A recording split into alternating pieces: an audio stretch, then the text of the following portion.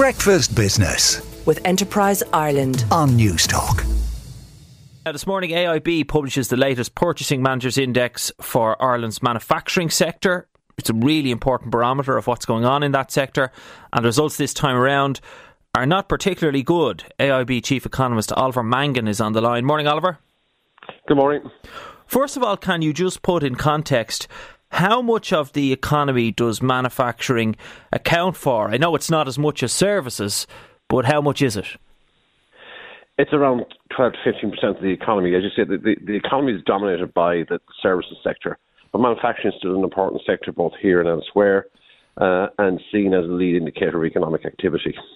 I think the most striking finding here is that manufacturing output has declined for the second month in a row. So this survey covers July, so we've output down in June and July.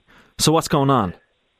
That's correct, and that's on the back of a decline in orders, new orders coming in.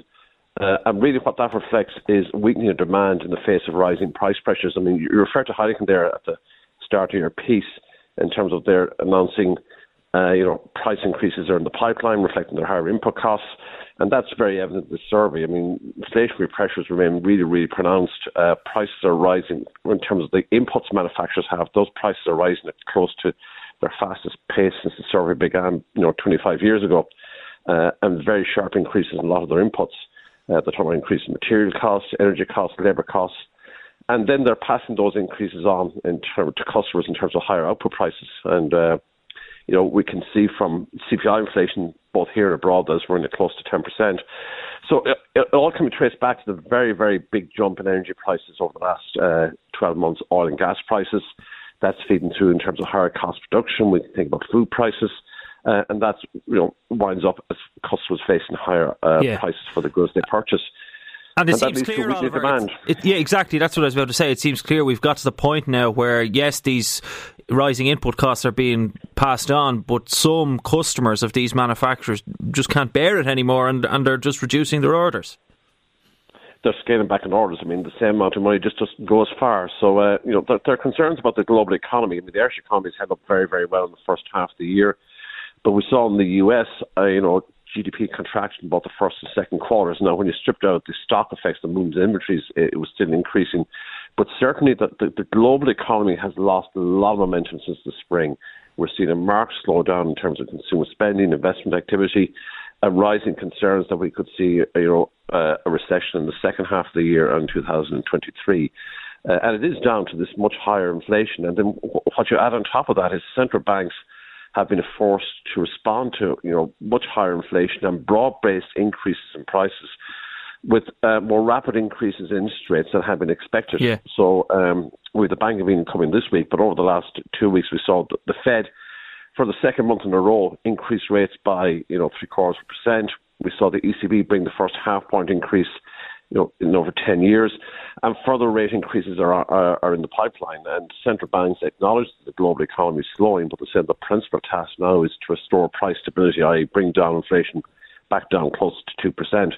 So you have the combination of higher prices and increasing interest rates slowing down global economic activity. So this fall in output can be directly traced back to the same 2 months we've seen declines in new orders, both domestic and overseas, and it's down to that weakening demand in the face of those rising prices. Who are the people exactly, Oliver, who are responding to this survey? Obviously, they're manufacturing companies, but does it include, for example, the big multinationals here? It's a broad range of manufacturing companies across all the sectors.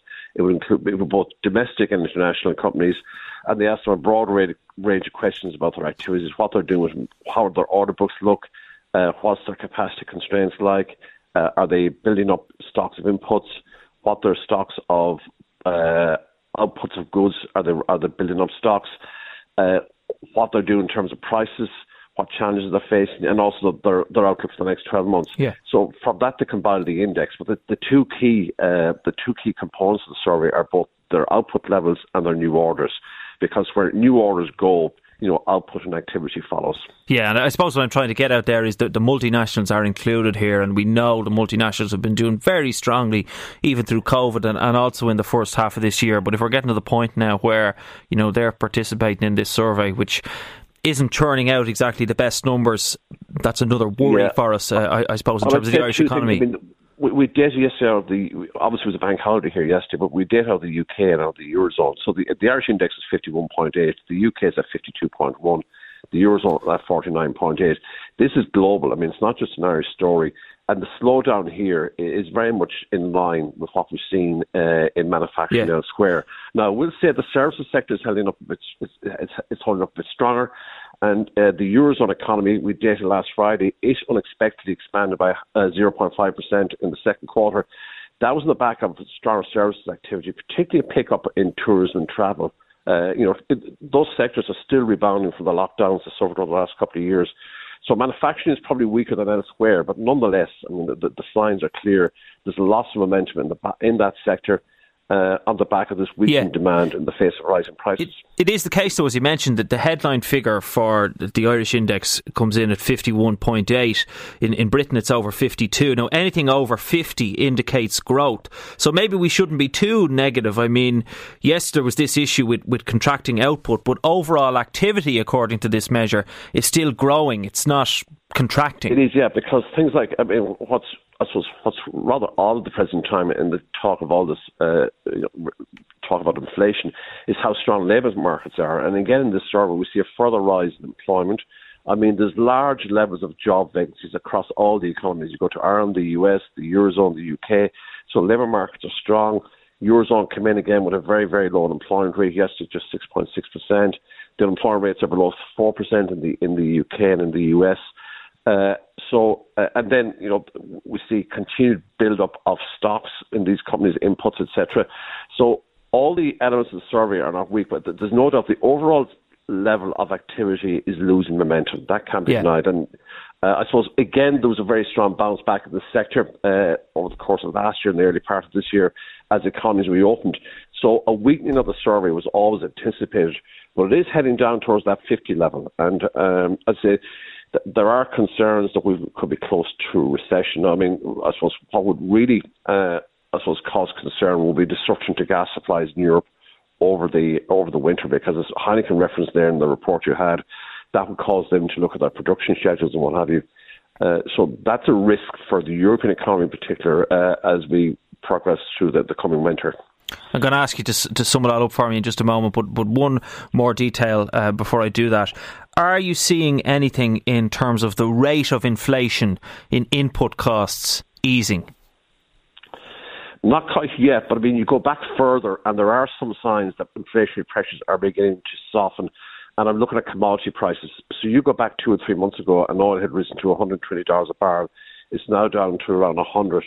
And more broadly speaking, other commodity prices are beginning to soften. Now, the exception there in particular is gas prices, because of the concerns that there could be disruption to supplies over the winter. But we may be getting pretty close to the peak in inflation. I mean, we may see another month or two of very, very high inflation rates, but there's some expectation that inflation may begin to fall back later on in the year.